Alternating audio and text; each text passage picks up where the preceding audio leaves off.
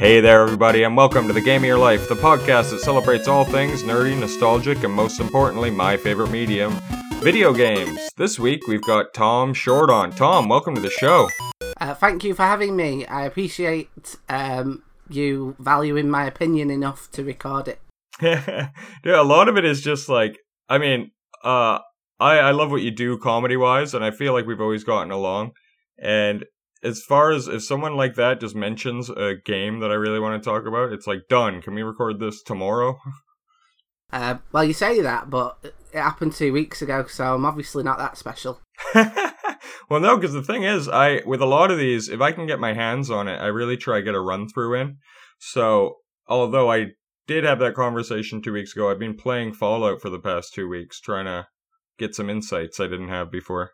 Oh, same here. Ever since we got the date locked in, I downloaded it on the PC for like the first time ever. And like, not to be all PC Master Race, but like, it's definitely the way it should be played. Yeah, I'm playing it the way it should not be played on the PS Now, which is like, I only have found out about it recently, but it's like Netflix for PlayStation games. Yeah, so I didn't get any of the DLC in this last run or anything, but I also didn't really beat it. I didn't touch any of the storyline. I just sort of went into, find any extra stuff and have fun running around. Yeah, well, I think that the extra stuff is better than the main story. Yeah, I do too. It's sort of like Oblivion in that way. But before we get too deep into the game, I want to talk to you a bit about the type of comedy you do. How would you describe it? Sorry, I guess like not physical comedy, but... Well, some people describe it as prop comedy, and I don't think it's prop comedy. And yeah, I don't think it's physical. I think the closest way to describe it is improvised clowning.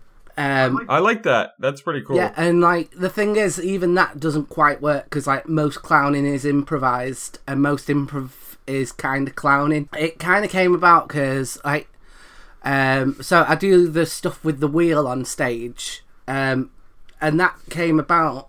So like for people who've not seen it, I like go on stage with a wheel, 24 options on the wheel, and whatever the wheel lands on like dictates what happens next in the routine.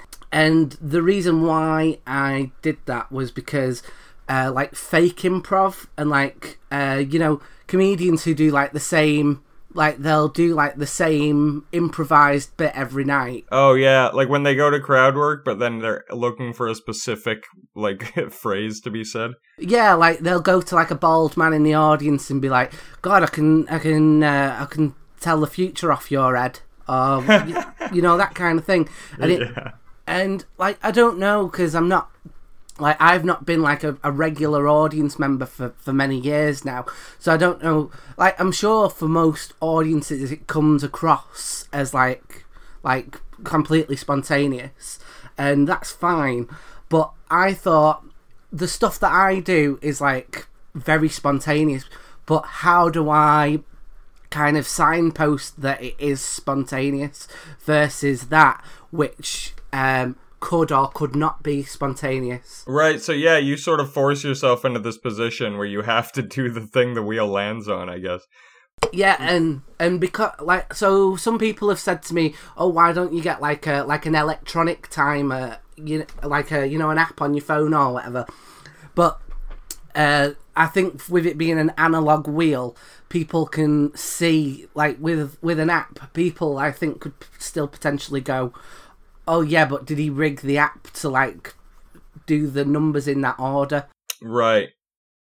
Whereas with just a wheel, it's like even with the wheel, I still get people coming up to me asking me, "Oh, how did you get the wheel to land on those numbers in that order?" Everyone's a cynic. Yeah, but like to make it analog rather than digital, I think takes an additional step away from that.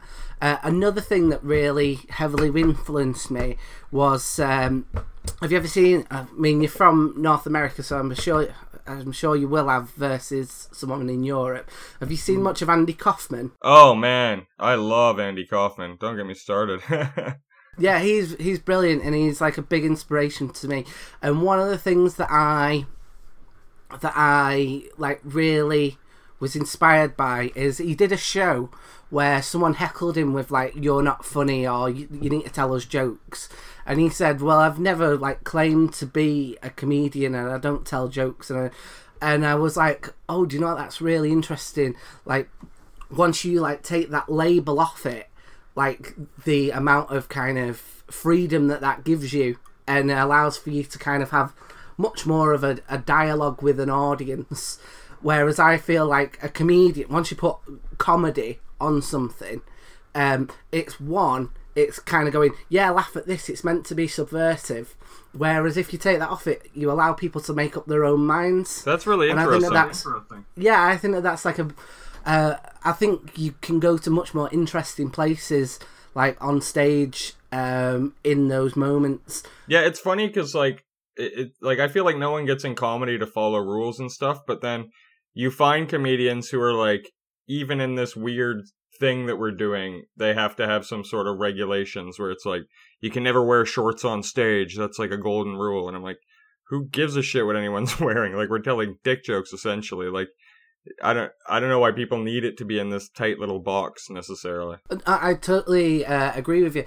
Another big like influence for me was so there's a theatre director called Peter Brook who wrote a book called The Empty Space, and he writes about what's called deadly theatre, and what that is when you like follow those rules, or rules get put in say theatre, ballet, comedy, whatever format it is, once you start to adhere to those rules, you're ultimately less creative, because you have these restrictions that mean that you can't go certain places with it. And I think that that's something that like comedy's got like in droves, and it's like, I think I stand out because I am like, I've kind of thrown that rule book out of just into the bin, because I think I was personally at the time getting like too bogged down with the rules, and I was just becoming like everyone else. And I don't mean that in a bad way, but like I noticed the moment that I threw it out that like it was like that spark was back there again. Yeah, because that's the thing. I think it's people might try write off what you do, but the thing is, it's completely different, but it's also entertaining and funny. Like, my girlfriend's pretty like done with stand-up at this point, just being dragged to so many of my shows and whatnot. But I remember when she saw you, we were both pretty like blown away. And also, I had no pretense. No one had told me what it is that you normally do. So just going in blind and seeing you bring out this wheel and everything was like really something. Well, the thing is as well, I like decided to kind of, I mean, it slowly evolved, but I kind of decided to do that on a whim. So the people who'd seen me before and the people who'd seen me after, it was like almost as if like I was a brand new act again. Oh, that's awesome. Well, we could probably go on forever, but I want to get into your video game history. So I assume you've been playing games growing up, but how old are you, first of all? I am 31 now. 1990, just like me. Yeah, we're both too old to get on telly now. Yeah, but we probably have the same talking points or references for this too. So when did you start playing games? So my earliest memory of playing games was playing games on the PC at like my dad's PC and my granddad's PC, and that was like real-time strategy games and stuff like Baldur's Gate, Civilization, the Teddy Bear's Picnic, that kind of thing. Oh, that's interesting. I feel like most people don't start with those kinds of games. You sort of end up there after a while. Well, I mean, we were really poor, so like I look back on it. My first games console that I had was like a Mega Drive, and I eventually did some kind of like research into it. And the Mega Drive that I had was like very much a like an on-offer Mega Drive at the time, so it was like a cheap one that came with a multi-cart game. And that was basically what I had to put up with, like, I don't know, until I was about 8. My next one was a PlayStation, like a PlayStation 1. But I again, like at the time, I thought that the PlayStation 1 was like really new, but looking back on it, I probably got that like at least midway, if not near the end of its life. Yeah, I did the exact same scenario. I think I got it like 2000 or 2001 and was like blown away. You don't realize like Final Fantasy VII came out in like 96, I think. Weird. Yeah, well, I had Tekken, and I remember looking back on it, and again, I thought that it was like brand new, but it was like, obviously, I think it was like one of the Platinum Hits ones, but at the time I didn't know what that was, so at that time it was like a cut price, really old game. Yeah, I never realized, like, when you see Game of the Year, that sort of means it's been out for a while, like, if people have already rated it and re-released it. I mean, I'm really pleased about it, like, now. Like, now I've got the money to buy basically whatever game I wanted, but I'll only buy a game that's, like, £3 on eBay these days. Yeah, I'm a sucker for that. I'll sort of buy shit on a whim just if it's on a good enough of a sale, you know? Yeah, and I feel like even then you end up, you know, finding games that you wouldn't necessarily like pick, you know, yourself, you know, once you put those parameters on. Like my new game that I'm going to be starting streaming soon is called This Is the Police, where you're like micromanaging a police station. And that's not the kind of game that I would probably go out and buy, but because it was like £1, that's like next on my schedule. Believe it or not, I actually got a run in of This Is the Police 2 a few months ago because it was on sale on the Switch. Is it good? Really interesting game. I would say it has a lot of good aspects. You can get addicted to it. I don't know if it's weird, man. It's one of those like, is it a good game? Probably not. But can you have lots of fun playing it? Yeah.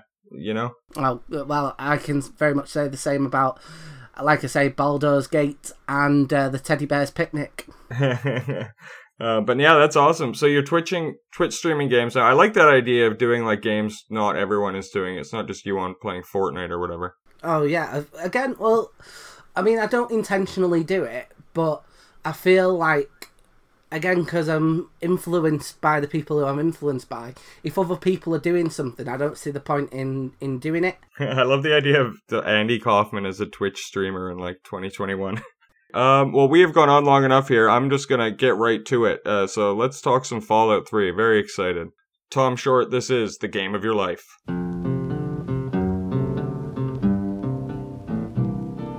I don't want to set the world on fire.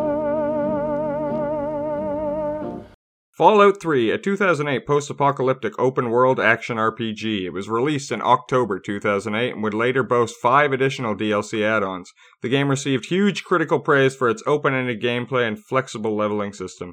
There was also some controversy attached in Australia for the recreational drug use and in India for the depiction of the mutated cattle.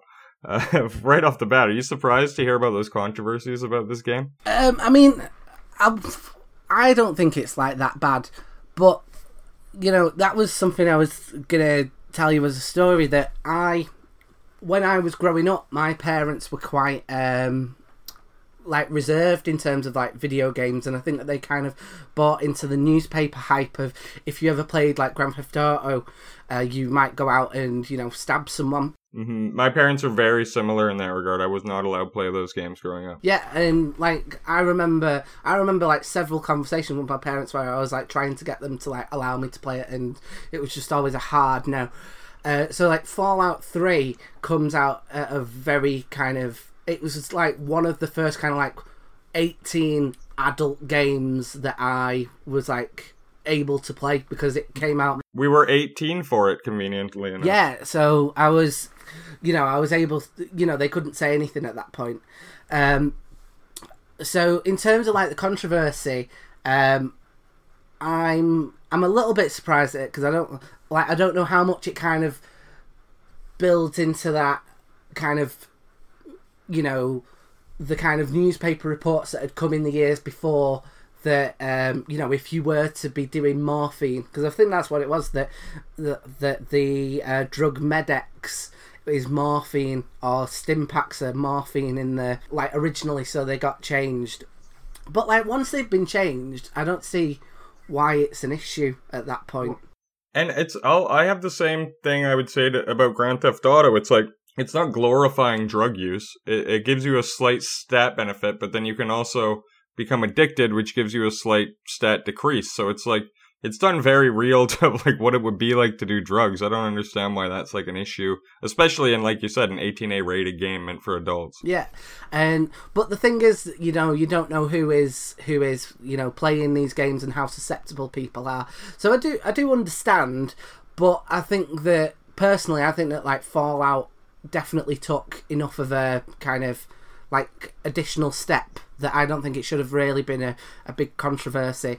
I think it's also interesting that if you look, I feel like those kind of stories have gone away in more recent years as games have become more hyper-realistic. So I think it's more of a product of the time that there was that controversy, perhaps.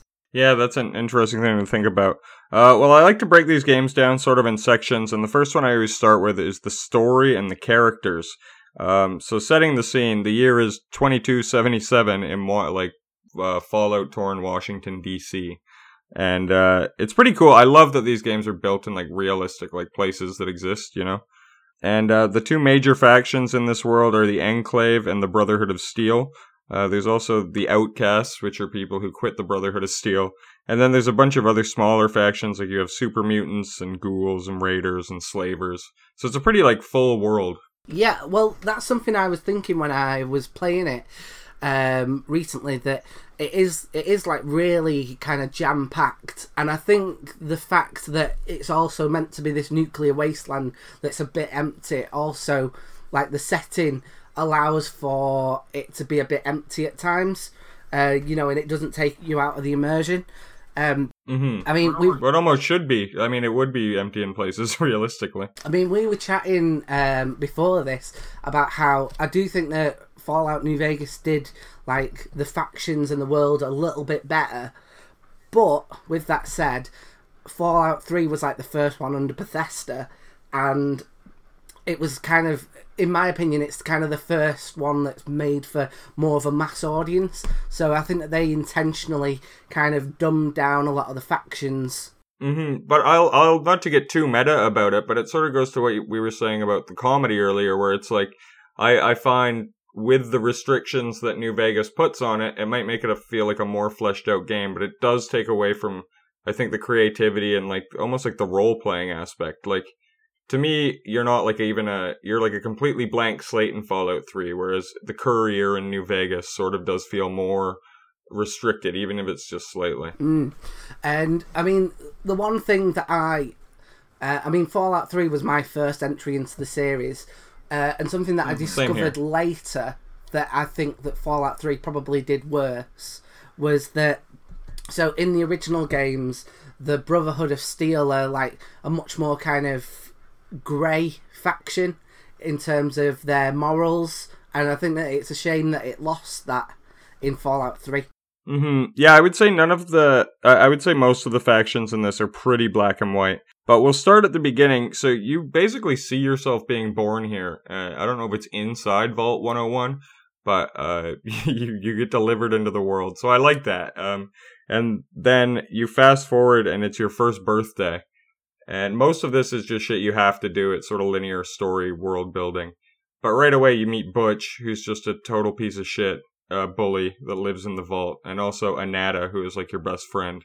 And I like how they do this little birthday scene. Yeah, well, I think that's one of the things that like sold Fallout for me, is that the whole opening sequence in the vault is like, I think, so well done that like you're kind of brought into the world and you're kind of taught things a little bit, and I think that everything's like building up, and like I like the fact that the game kind of lies to you a little bit in that like it says that, oh, people are born in the vault and they die in the vault and no one ever leaves the vault, but then you then discover that that's not true, and that's kind of there to mislead you about that you're going to go into like the wider world. Mm-hmm. Yeah, so the narrative of the game is that a company, actually Vault Tech, has made these when the impending war was about to happen. And literally the Vault you're born in is meant to be a social experiment where no one ever leaves. That's another aspect of it that I really like. The kind of like the B sci-fi horror kind of aspect of it. And you can see like influences from Doctor Strangelove? Not Doctor Strangelove. Oh, what's it called now?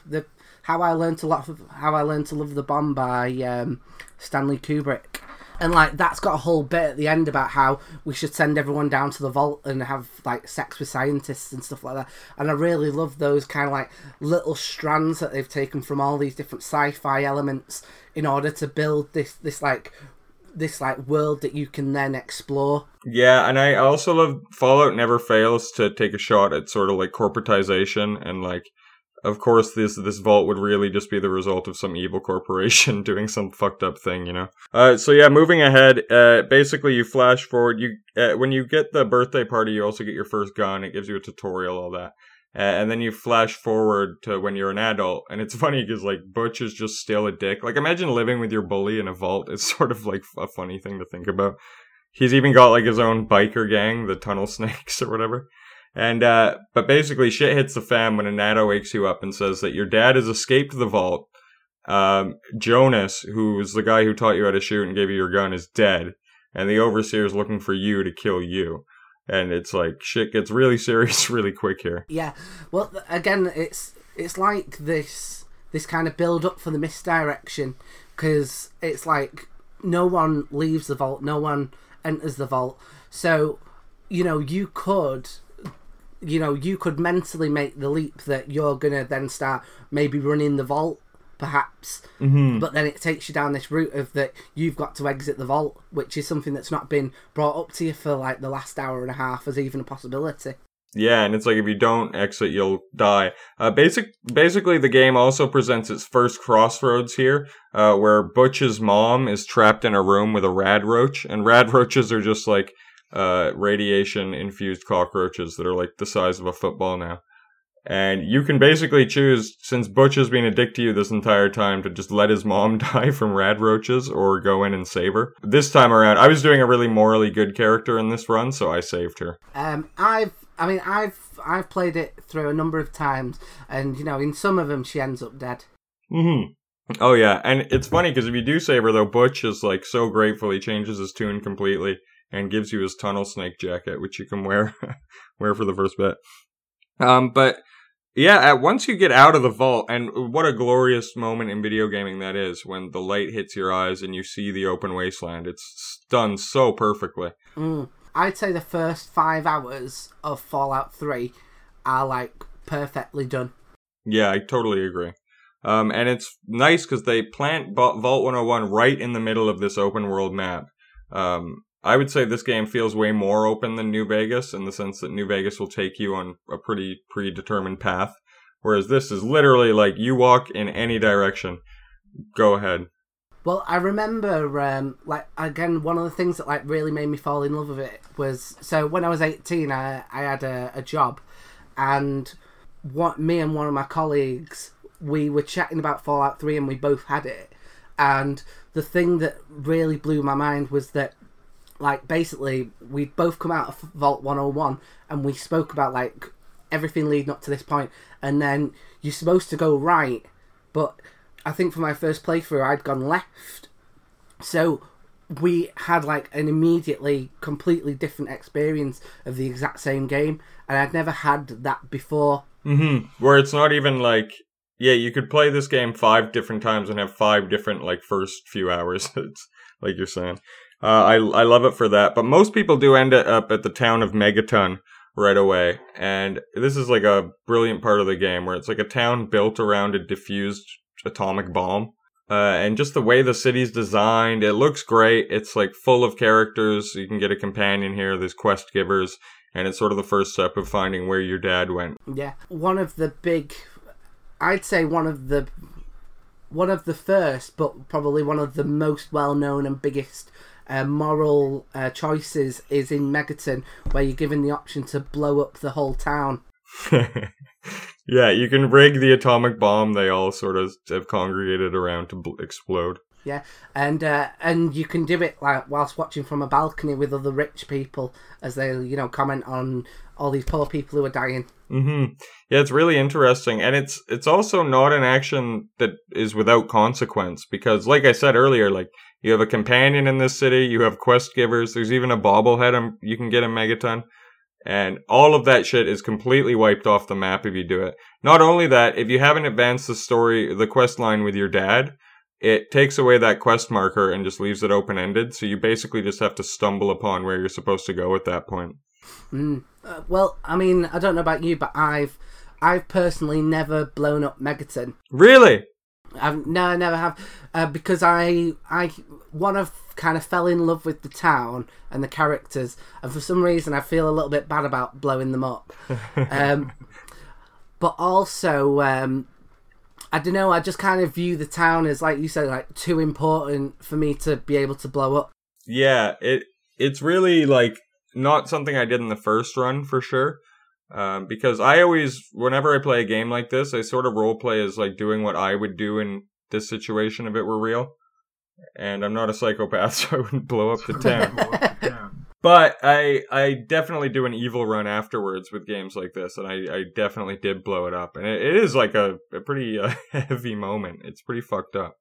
Yeah, I think as well, one of the other reasons why is because one of my favourite characters like gets turned into a ghoul, which if you've not played it, the ghouls are like these humans that have been affected by radiation and they end up looking like zombies. And the Moira Brown character is like one of my favourites, and she's like dead lovely, and I always feel dead bad about making that happen to her. I think she lives though. Yeah, she ends up living, but Yeah, you wouldn't have known that at the time. Oh, on that note as well, she's got one of my favourite missions. Oh, cool. Which one is it? So what happens is you'll stumble across it when you go into Megaton and start exploring the city. You'll eventually need to get supplies, and she runs the supply shop and says, I'm writing a book about how to survive in the wasteland. Can you go out and do these various missions so I can write about them in my book?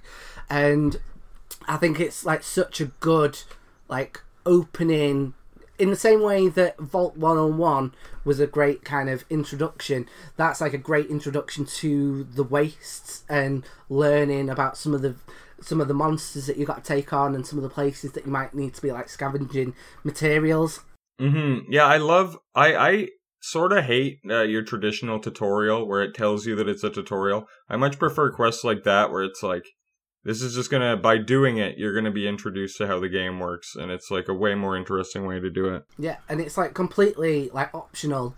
Like you can just tell her, oh no, fuck off, I'm not interested. Yeah, I'm not your errand boy. But yeah, moving ahead with the story, basically at this point, you can almost go right to the end if you want. Like, they'll make different quest markers and places you have to go. But the story itself is basically fleshed out when you go to Rivet City and find someone that your dad used to work with. And she explains what Project Purity was, which apparently before you were born, your dad was in the outside world trying to find a way to purify all the water in Washington, because basically everything's radiated. And then with all the different factions warring and all the shit fell apart, and he decides to take to the vault underneath. So basically it's up to you to retake Project Purity, and it'll bring you to the end point where that's the decision you have to make, basically. Yeah, well, on the way to Rivet City, there is another thing that I really love that I think really helps to flesh out the world, which is when you come across Galaxy News Radio. Mm-hmm. And you meet the DJ Free Dog, and you like fix his satellite dish. And then you're able to like listen to all these like cool 1950s songs whilst you go across the wasteland, which I think just adds like that another layer to it all.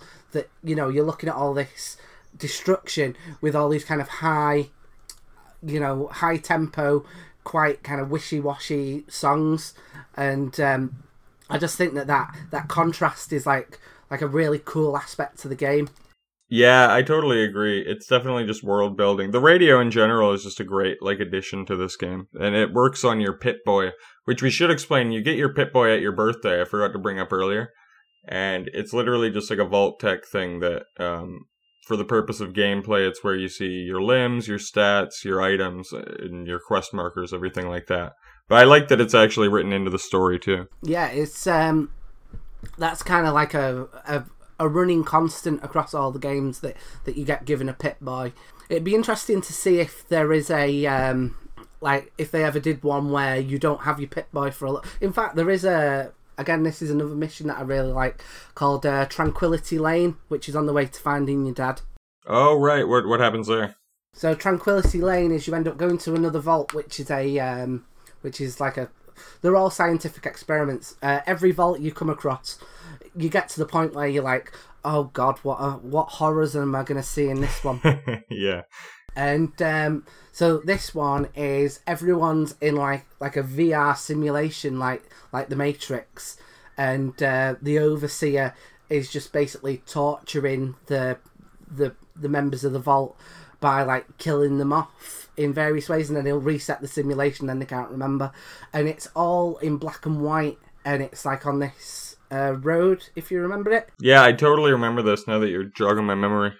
Yeah, and the vault, the Overseer is like a little girl in the simulation, and is like, right, so you need to like do all these like you've got to like break up someone's parents, you've got to, you know, kill someone in a variety of ways, or you can pick up the clues and then basically get the Overseer killed by sending a load of army people into the simulation, and they'll kill off everyone. Right. Yeah, it's awesome. The amount of side quests you can do that don't feel like the rest of the game. They do such a good job of taking you out of it like that. Well, like I was doing one again in preparation for this, where I was just walking around, and I ended up going into this kind of underground bit, and then this guy just comes up to me and is like, "Oh, can you help get me cherry bombs?" And it just made me go, "God, this game is like so like heavily packed in the various areas that it is heavily packed. Like I don't know how they managed to fit so much into a game from like what." 13 years ago now. Yeah, 2008. Yeah, it is crazy. By the end, I mentioned the group The Enclave before, and they're basically like human purists, I guess you could call them. So their whole plot is they want to take Project Purity and add this poison to it that kills any sort of mutated being. So it would kill like 98% of the wasteland and leave them just behind. And you can do that, or you can purify the water yourself. The problem is you have a code that allows it to purify, and whoever goes in the machine to enter the code is basically dead. So in the original game, that can be you, or that can be your dad's assistant. But then in the Broken Steel ending, which is the DLC ending they've added to the game, you can put in any of your companions also. And in the original game, the ending is always considered pretty lackluster, because no matter what you do, the game just sort of ends. Whereas in the Broken Steel DLC, your character goes, I think you're passed out in a coma for like 2 weeks, and then you wake up and the game continues, and you can actually see what's happened to the wasteland depending on your decision. Yeah. Well, that's the thing. I would always recommend to someone, if you are going to play Fallout 3, to get some of the DLC in order to get that better ending. But also there is like really cool like additional like guns and armor and all that sort of stuff that you can pick up. Like all my favorite stuff is like from the DLCs. Yeah, it's so irritating that the PS Now doesn't have the updated version, and there's not even a way that you can buy it. So it's just like incomplete. It's definitely my biggest frustration of PS Now. So yeah, that's basically it for the story and the character. I will say about this game, it's more about the factions. Like, there's no strong individual characters really in this game. No, there's like the odd one, like I say, like Moira Brown, but like your character is very much like a blank slate, really. Yeah, completely. And yeah, like you said, there is the odd one, but there's no one. I can't say there's any like truly memorable characters. Did you stumble across the super mutant who's like self-aware and just wanting to bring peace between the humans and the super mutants. Yes. I want to say his name's like Bruce or something. I thought it was like Mo, but I could be totally wrong. Well, I'm sure I'm 100% wrong, so you're likely more right than I am. But yeah, like that's another thing, that there's like random events that might turn up in your game, or you might never see it at all. And I think that's like a really cool way of when you replay, you'd be like, oh, what am I going to see this time? Yeah, I mean, I hadn't played this game for years, but I went to the Oasis for the first time in this last run through. Had you done that quest? Yes, with Harold, the living tree duel. Yeah, so this quest to me like most encompasses what Fallout's all about, because it's like dark humor, but it's also like a moral quandary that you enter, and just like it's so world building. But basically, this guy Harold got hit with like something nuclear and morphed with this tree he was like sitting under. So he looks like this disgusting, like, disfigured, like, tree man. And he's just rooted in place. And this cult sort of, like, formed around him, thinking he's a tree god. I forget what they call themselves. It's really cool. And then Harold basically says, like, I like, hate my existence. Can you like, kill me? But, like, all of his followers are like, oh, definitely don't kill him. Like, we've got this thing that'll, like, make him grow indefinitely, and then we'll be able to have trees again. So, like, what do you do in that situation? Yeah, it's completely... You have... I believe it's 3 options. You can basically just do nothing and just let him live how he is, like one cult follower wants. Or you can apply that weird, like, lotion stuff that'll make him grow. Or do what he wants and kill him. Since this was the first time I'd ever done this quest, I actually put the growing stuff on him, and I was really happy because you get like a really awesome reward for it. Well, that's another thing as well. Like, I feel like a lot of the side quests, you end up with like loads of, like your character often gets what's called perks, where for finishing a quest, you'll get, say, a gun or a new piece of armor, or you might get like a permanent increase to like one of your stats. So like the Moira Brown one, she asks you to, in one of them, she's like, right, so I need to look at radiation in the wasteland. And so you'll go off and get irradiated. And then when you come back, she's like, right, I've studied everything. And this weird things happen where your limbs grow back if you're irradiated. Mm-hmm. I think that there is almost more of an incentive to do everything around the main quest than the actual main quest. Yeah, completely. And it's so cool that it does that because, yeah, you'll get a perk and it's like, oh, your character is actually developing and growing based on what you're doing. It adds validity to all the quests and makes it seem important what you're doing. I just think there's so much imagination that's in the game.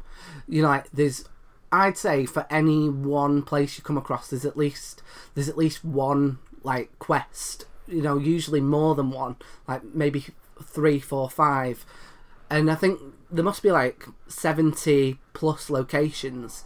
So for there to be that many missions outside of just the main quest is like amazing, really. For sure. What I love too is you can just be wandering around and you might like clear a building out of raiders or whatever, and then like days down the road or whatever, you'll get to some town and some guy will be like, hey, we got these pesky raiders in that building down the street or whatever. And you can just be like, oh, already dealt with it. And just a quest you didn't even know you had will complete and give you like a bunch of experience. I love when shit like that happens. Yeah, and like the way that they've programmed it but also scripted it, that there's all these like dialogue options, and anyone that you click on, there's this, other than yourself, there's like fully voiced interactions for like how big the script must have been. It must have been thousands and thousands of pages. Mm-hmm. Like there's so much work, and I feel like you can kind of tell that it must have been a bit of a labour of love for the first one at the very least. Yeah, I totally agree. Yeah, I'm going to move right on to the gameplay then. I feel like we covered the story and characters. And so the first thing you pick is your special stats. And I like that it's called special because it's your strength, perception, endurance, charisma, intelligence, agility, and luck. And like most games, you just pick your opening stats basically, but it's always a fun sort of decision. Well, when I did the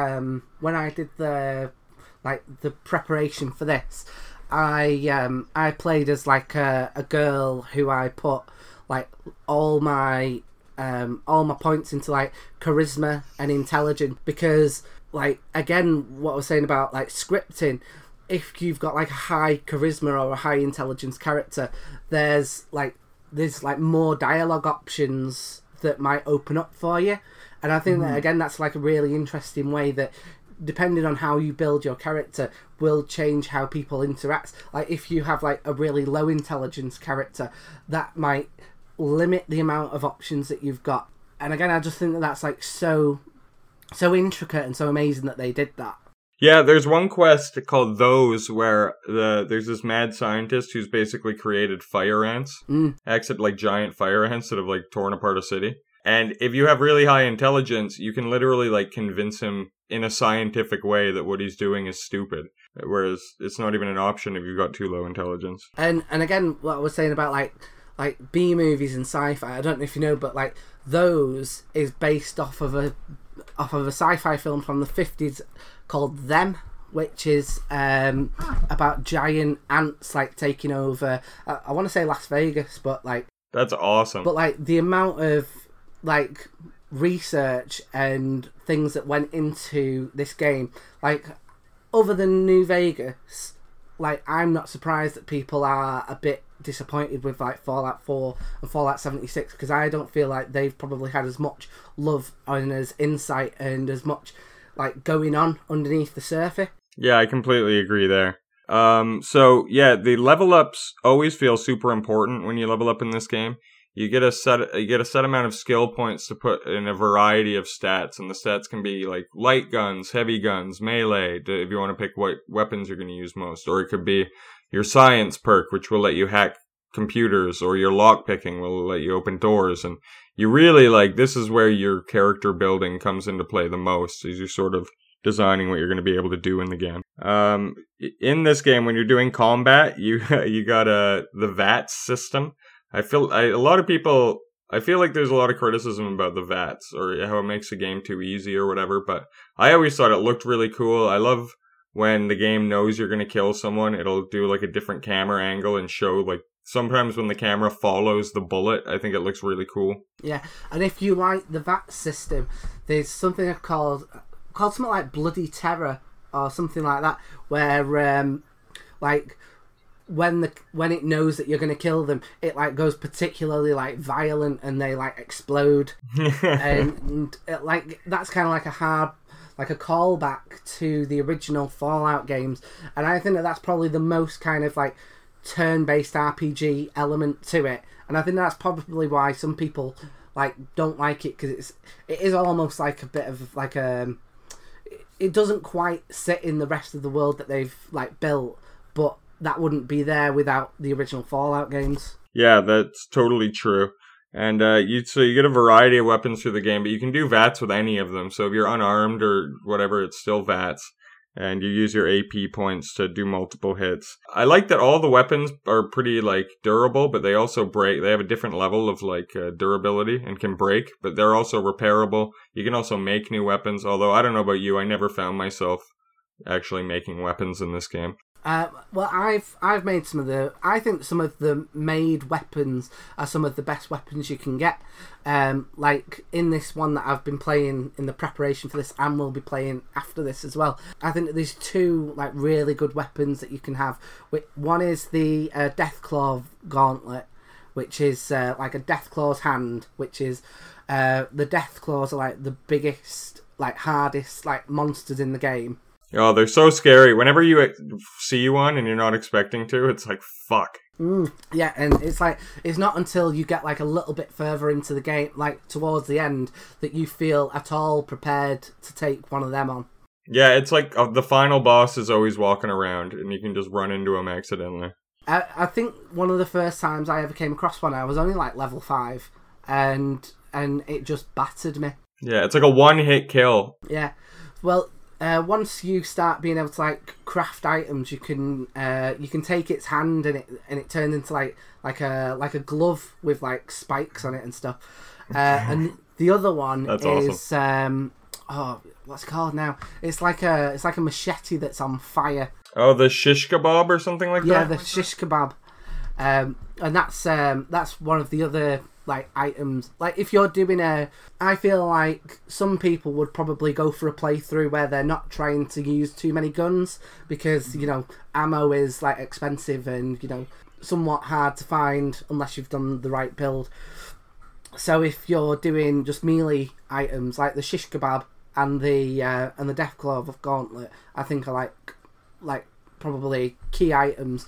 But the actual guns that you make, I don't think are anywhere near as good as those two. Yeah, I find I have the most fun with this game's combat when I just go full melee and like pump that stat through the roof. The guns are fine, but I've just never... I don't find the shooting that smooth in the game, and when you're not aiming in VATS, I find it really tough to hit the target relative to other shooting games. This game does a decent job of having a morality system, too. You definitely feel like you can be a good or bad person, and most of the choices have, like, a degree of gray to them. Other than, like, you could, like, enslave children in this game if you want. There's obviously, like, really evil things and really good things you can do, but... I like how they do it in this game. Yeah. It's also interesting when you find one where it's like there's not really a clear answer for whether or not it is, you know, good or bad what you're doing. So have you played The Pit? No, I don't think so. So The Pit is a DLC, and what that is it's Pittsburgh that they've basically turned into like a massive slave colony. Oh no. And slaves are getting sick, and the guy who like runs the slave colony is has got a baby, and it turns out that the baby is like unaffected by the illness. So you're given the option of whether or not to like kidnap this baby in order to like help with the research for the cure of the slaves, but he's like, yeah, but if we like let it grow up, we've got more time, and the scientists are like, we don't have the time to, like, people are gonna die. So like it's really like those particular ones are like, oh shit, what do I do? And like that happens again, like what you said near the end with the water treatment facility. And you meet the supposed president that you've been listening to on the radio for like a lot of the game, who turns out that he's a computer and waiting to basically, like, if you kill off all the mutants, they'll then be able to like set up civilization the way that it was. Yeah, it's super interesting. And then the only other thing I have here for gameplay is the radiation situation. I sort of like that. I mean, radiation is just a part of everyone's life in a post-apocalyptic world, and the more radiated you get, the more stat debuffs you'll get, basically. Like, it affects your health and your strength and everything. I assume just like radiation sickness would in real life. Yeah, and you can use that, and you can, you know, use that to your advantage sometimes. Like, there's certain guns, like the Fat Man and the ray gun, which are like particularly effective against like humans. But if you were to use it against like the ghouls, the irradiated people, it actually like heals them. So there's like that additional element to it. Yeah, that's brilliant when games do shit like that. But I like too that like all the food gives you radiation because the food's all radiated and stuff like that. And in this game, same with when you get your limbs crippled, you can either heal it with an item. For radiation, it's Radaway. If you're crippled, it's a stim pack. Or you can find a doctor in one of the towns, and they'll charge you a fee to just completely heal you or completely take away your radiation. Oh, and you can also get like what you referenced before. You can also get addicted to like Med-X and not stim packs, but you can get addicted to various things, and then that like affects how your like character acts when it's like suffering from withdrawal symptoms. Mm-hmm. Yeah, I remember once I got so pissed because I couldn't hack a computer that was like very hard, and I didn't understand why. And it's because your stim, like the addiction I had, just lowered all of my stats by like 2 or 3. So I just wasn't 100 anymore. And it's just like, fuck, I gotta go get my addiction cured before I can even do this. Yeah, or you can use those drugs again, and it brings you back like slightly better, and it's like a short-term fix, but then makes your addiction worse. It's so good. Right, yeah. And that is, I will say, it's a sort of unrealistic part where the doctor could just, hey, let me cure that addiction for you. And then just, it's gone. It'd be nice if it worked that way in real life. Oh, yeah. But, you know, the trade-off is that we don't live in a nuclear apocalypse, so I'm happy with that. Yeah, I'll take being it harder to kick addiction. So I think that's unless you had anything left for gameplay, I think we covered most of how that works. I guess the cat, I'll discuss money too. I love caps because money is just bottle caps. That's like, I love, even though it's been hundreds of years, they haven't come up with a better way to create monetary value or anything. But like, I could totally see that becoming a thing that, you know, it feels like no real different from like a pound coin. Yeah, totally. But yeah, let's go past the gameplay into the graphics and the sound, which is an important component of any game.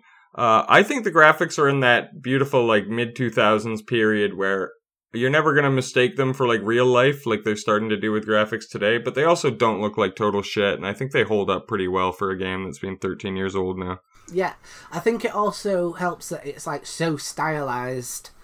Like, at the time, I remember, like, most of the games being, like brown and grey, but like this has like a reason for that in, you know, the setting, and I think that like really helps the, you know, the immersion and the ability to, like, you know, buy into the world that you're looking at, even though, like you say, it doesn't look realistic at all.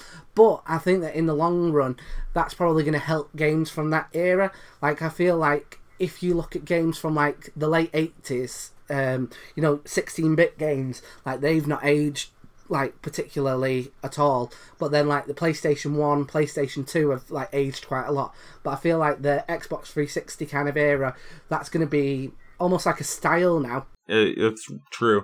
And what you said is right about this game's just look. The aesthetic is one of the strongest parts of this whole game. And just seeing the wasteland when it's sprawled out in front of you, like, it really does feel like you can go wherever you want. It's really incredible for the first time you're playing it. It's sort of, I don't know about you, but the first time I played this game, I almost couldn't get my head around it. Like, I didn't understand the concept of just not having my hand held throughout a game, so I almost didn't like it at first until I sort of got hip to it and realized what I was meant to do. Well, that's the thing. I think some people, like, again, you know, you'll have been 18 yourself, and, you know, we've already said that you had, like, a bit of a, you know, sheltered upbringing. So those more kind of complex games, like, this is probably on the scale of slightly more complex, and I think that if you've not built up to that, it does have the ability to kind of alienate some people. And, like, I remember when I very, very first played it, I went to, so you come out of the vault, you go down the road, and there's a school, and, like, you'd think, oh, that it's just school, but it's like, it's well hard, you're not meant to go in there that early, and it doesn't give you any indication that should be the case, and that like, definitely coloured my view of it for, like, the first, you know, week or two of me playing it. And thanks to, like, me being so into, like, sci-fi and the aesthetic, like, bringing me in, that I was able to kind of force my way through it. I could see a lot of people, if you weren't as into that, like, just putting it down and going, oh, do you know what, I played it and it worked for me. Yeah, totally. I think stuff like that does just add to a true open world, like, and I also just love when games will introduce an area that, like you said, is too hard for the moment you're in, because you know you're going to have the satisfaction of being strong enough to come back and clear out that school, and it'll be like a sign of your progress. Yeah, it's like I mean, when I was playing it for the research for this, I saw the school, immediately remembered it, and I was like, nope, not going that way, and then immediately avoided it. But, like, I could have easily gone into there at, like, level 2 and just been completely obliterated without knowing. Yeah, if you knew nothing about this game and you thought, okay, I found a school, my job must be to clear this out, it would ruin the game for you if you didn't realize, like, you're not meant to be there. Yeah, but again, I feel like they've kind of gone, like, they've, like, hunkered down. They've gone, we've got all these things that like, not everyone's into sci-fi, not everyone's into, the idea of the world ending. Not everyone's into zombies living in like subway systems. Like they've got these things that it's like this game will not be for some people. It will just completely cross a load of boxes off for some people, and like they're all right with that. And you can tell that that's like a conscious decision, because like it was from Bethesda and they bought the rights to Fallout, probably knowing full well what it was and full well what they were putting out. And one other thing I had under the graphics here is I love the attention to detail, like, because I guess, one thing I missed in the gameplay aspect was that scavenging is like a huge part of this game. You're basically constantly looking for food and bullets, and like getting through this makes getting through dungeons so fun, because it feels like you're almost like living paycheck to paycheck, if you will. Like, I'm trying to think of a way to describe it, but like, you just to get to one part of the level, it's because you used the bullets you just found in the last part, and now you gotta find more bullets to get through this next part, and it feels very like in the moment because of it. Yeah, like there is like a sense of like dread, especially early on when you don't have very much in terms of like weapons and items and I mean, like towards the end, like you could just walk in somewhere and just start stepping on people. Yeah. But like you only get that because you've gone through like the hard bit at the beginning, and that's another thing as well. Like, I can't think of another game that I like this much that I think has had in some ways quite a difficult like first 10 levels. Yeah, completely. But it's like you said, you get rewarded for it afterwards. Like being able to come back and stomp guys it makes it all feel worth it. But the point I went to bring up was that the attention to detail when you're scavenging is so well done, because there's no indicators when there's items on screen, there's no like glow around it or anything. It's just like a stim pack on a desk can be really hard to miss, especially because everything's almost the same color and sort of dirty. And I like the fact that when you are doing the scavenging, there's like a logic behind like, so say for example, if you go into like a robot factory, you could go in there, clear it out, and then there'd be like loads of like gears and springs and like that kind of thing that you might need for like building a weapon or repairing things. Like, so there's almost like a certain amount of, okay, so if I need this and I can see this marker on the map, there's a good chance I might be able to find what I need in there. Mm-hmm. Yeah, I totally agree. As we near the end of this thing, I wanted to try a new segment on this show, and I've not done this before. But basically, I worry about being one of those podcasts that just gushes and gushes about a thing we like without being critical. Although I do think we have been a bit critical of this.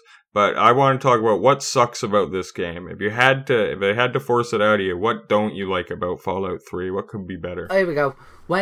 So I noticed this when I was playing my my playthrough in the preparation for this.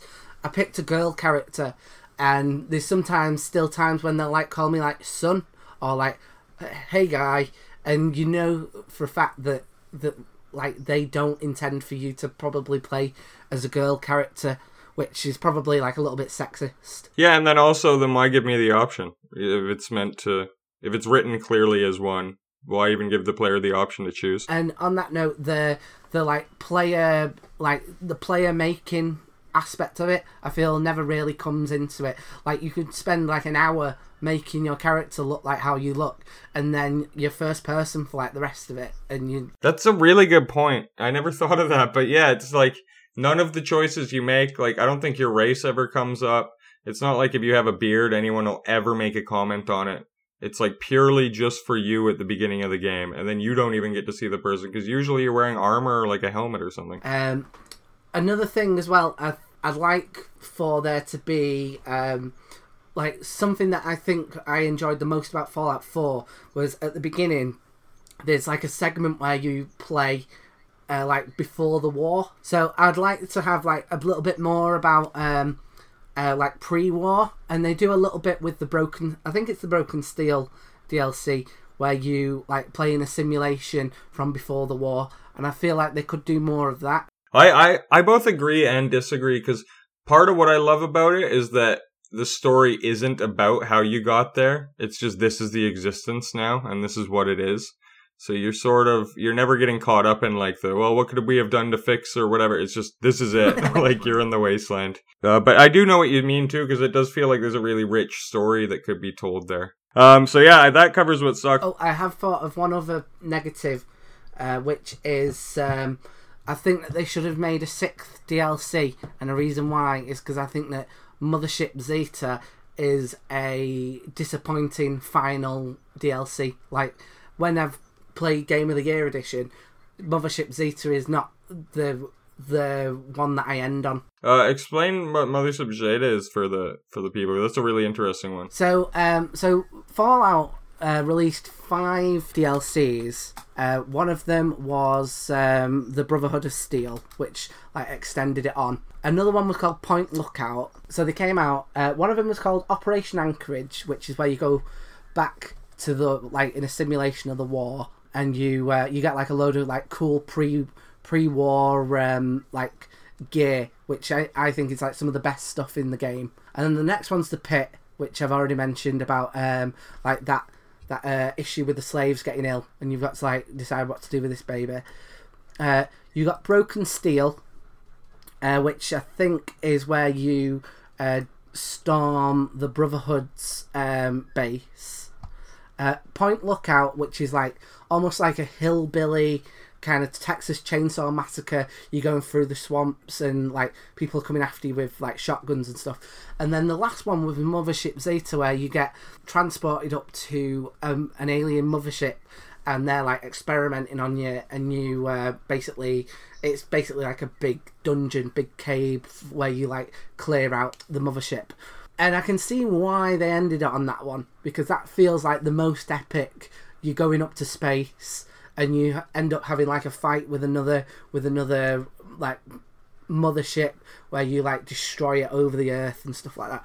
But ultimately, it was not as good like story wise as the other ones, and I think it meant for me that Fallout 3 kind of ends on a downward trajectory rather than an upwards one. Yeah, I agree. It's funny because I think maybe what happens is like you have the idea of this spaceship and that sort of becomes the focus, but then so what's going to happen inside the spaceship, or how are we going to make this as interesting as the rest of it, might have fallen off of the focus board, you know? Before we get out of here, I did ask you to do the 3 top 3s of this game. And so really quick, what were your top 3 side quests in this game? Because I think this game's strongest point is the side quests and how deep they go. So just want to get your top 3. Okay, top 3 side quests. So the Wasteland Survival Guide, number 1. Nice. With, what's her name, Moira? Yeah, with Moira Brown in Megaton. I'd say the next one is at Tenpenny Towers, where you've got to decide whether or not to let the ghouls live with like the rich people. I love that one. You can just let the ghouls clear them out if you want to. Yeah. And I'd say the next one that jumps out at me is again probably the Harold one that you mentioned. Yeah, I personally have that one number 1. Just because it's like I said, it perfectly encapsulates what makes Fallout. Like, it's so bizarre. And as weird as it is, it's not like it isn't a tree god. It's not supernatural. There is like a logical based explanation for it. But in the meantime, this cult forming around it is just so hilarious. So I just think it's great. And there's that human element to the story as well, of like, do you let this person kind of carry on like existing in pain, but his existence could potentially help the greater good? Yeah, so my quest, that was number 1. Number 2 was Rescue from Paradise, because you find Paradise Falls at one point on this map, and it's literally like a slavers encampment. It's as grim as this game gets, probably. And yeah, you realize slavers are like an actual big faction in this game. And I like it because you gotta just, even to get into Paradise Falls, like if your karma's too good, they just won't let you in. But on the flip side, if you have the option of enslaving people earlier in a different side quest, and if you do that, they just let you in without even a speech check or anything. It's just, so how the reputation comes into that is really important. And again, you can continue to like enslave people over the course of the game, and you know, basically make the wider world much worse. Mm-hmm. So it's great for that. And then when you actually get inside and just see, I think all the characters are really well done in this. Like, they're all just pieces of shit. But, like, of course they would be. And sort of seeing how they operate in the wasteland, as well as finding the slaves in cages and, like, eventually breaking them out. And when you do, you help these 3 children escape. And then they eventually lead you to the Lamplighter, which is like child-run sort of hideout in the wasteland, and I think that's a great part of the game too. So there's just a lot of good stuff to do with this area. And then my third favorite was those. I'd actually not completed this quest, weirdly. I don't know how I went over it because it's so close to the Megaton in Vault 101. But I just like how long it is, how extensive it is, and then at the end it really leaves you with another moral quandary of what to do with the... Because you basically, there was one guy who died in the town and his son is left behind. And once you save him, you can either reconnect him with his family in Rivet City, which will get you good karma, or you can just let him continue living in this shelled out ant city and we're for no karma. Or you can enslave him, like we just talked about earlier, for like heavy negative karma. But basically, just like that choice attached to it is great, and the whole quest is really rewarding. Yeah, I think that is... all of the ones you mentioned would probably end up in my top 10 somewhere. Mm-hmm. Okay, we'll go real quick to the stats. What are your 3... If you're making a level or making a character, what are your 3 favorite things to pump stat points into? Are we talking special or the one where it's like 16 and it's like bartering? Yeah, that one. Sorry, not special, the level up one. Yeah, so I normally put a lot into lockpicking, speech, and depending on what run I'm doing, it would be either like... weapons or melee weapons. Mm-hmm. Yeah, I said earlier I love a good melee run. It's just fun when you can like punch someone's head off and stuff like that. It's ridiculous. Yeah. I pick speech too as number 1. It's almost like an essential part of this game. I think it's what the Fallout games are most known for, is the speech checks. But I'd put medicine in here because I think it's really interesting that there's a number of occasions in this game where your medical knowledge will come into effect. And you can sort of diagnose people or help people with stuff like that.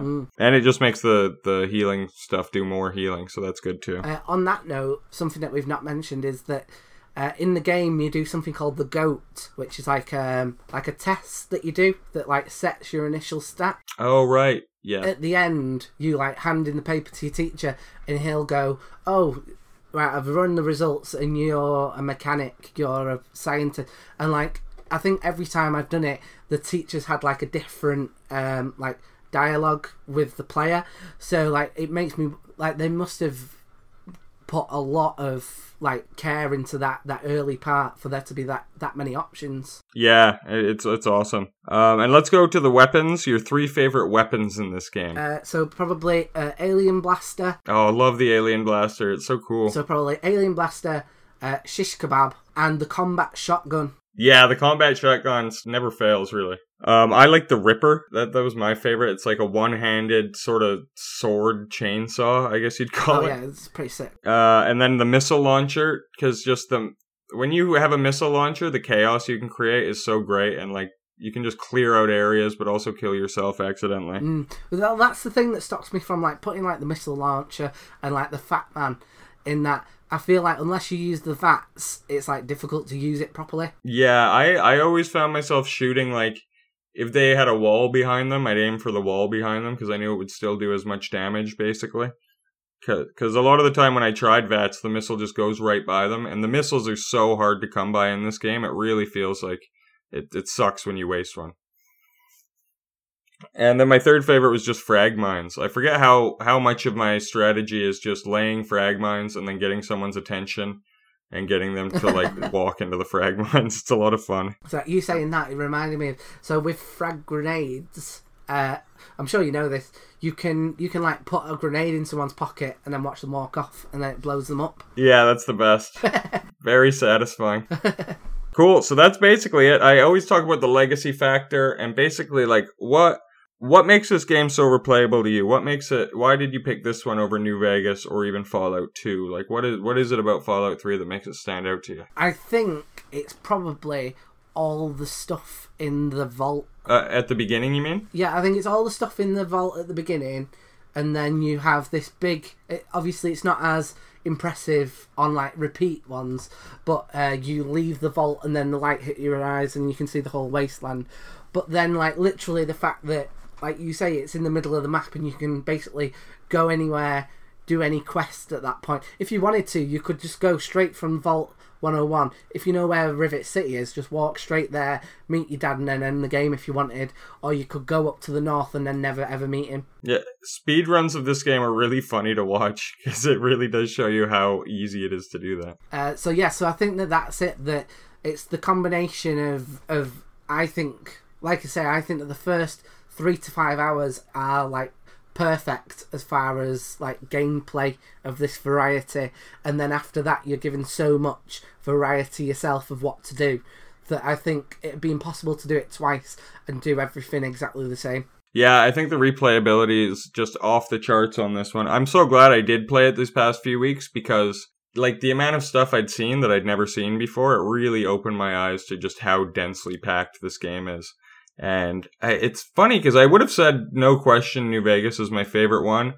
And I still do think that, but it's not no question. It's really close with this one. And I really came to appreciate the differences between it. Like I said, I find New Vegas is less immersive with the roleplay aspect and it is more on rails. Like it does have a direct path to get you to Vegas and you usually end up taking the same path. Whereas this really does feel genuinely open world. Like I said, just being in the middle of the map and being able to walk in any direction feels great.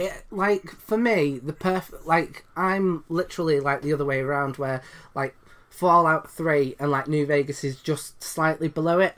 But, like, if there was some way of just taking the best of both and put them into one game, like, that would easily be my number one. Yeah, my number one game ever, even. I agree. Yeah, very possibly number one ever.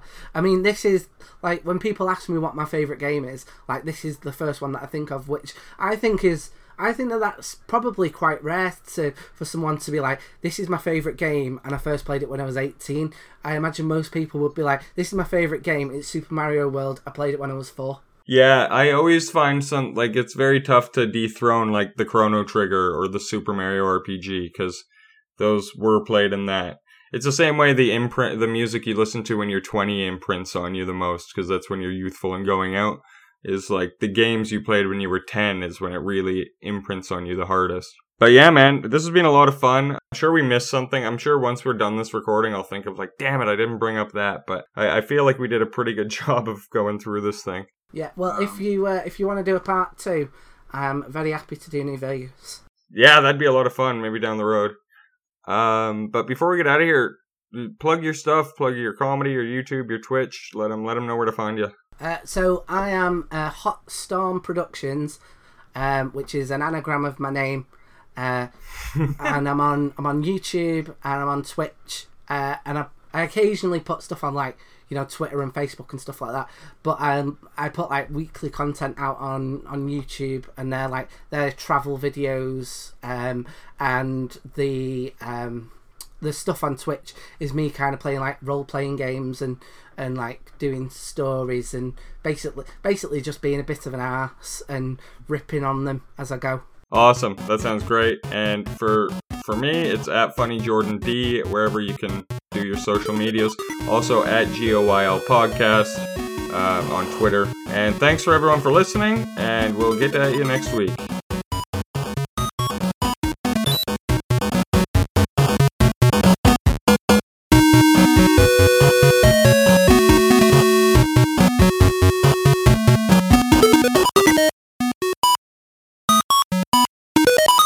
Yeah, mate.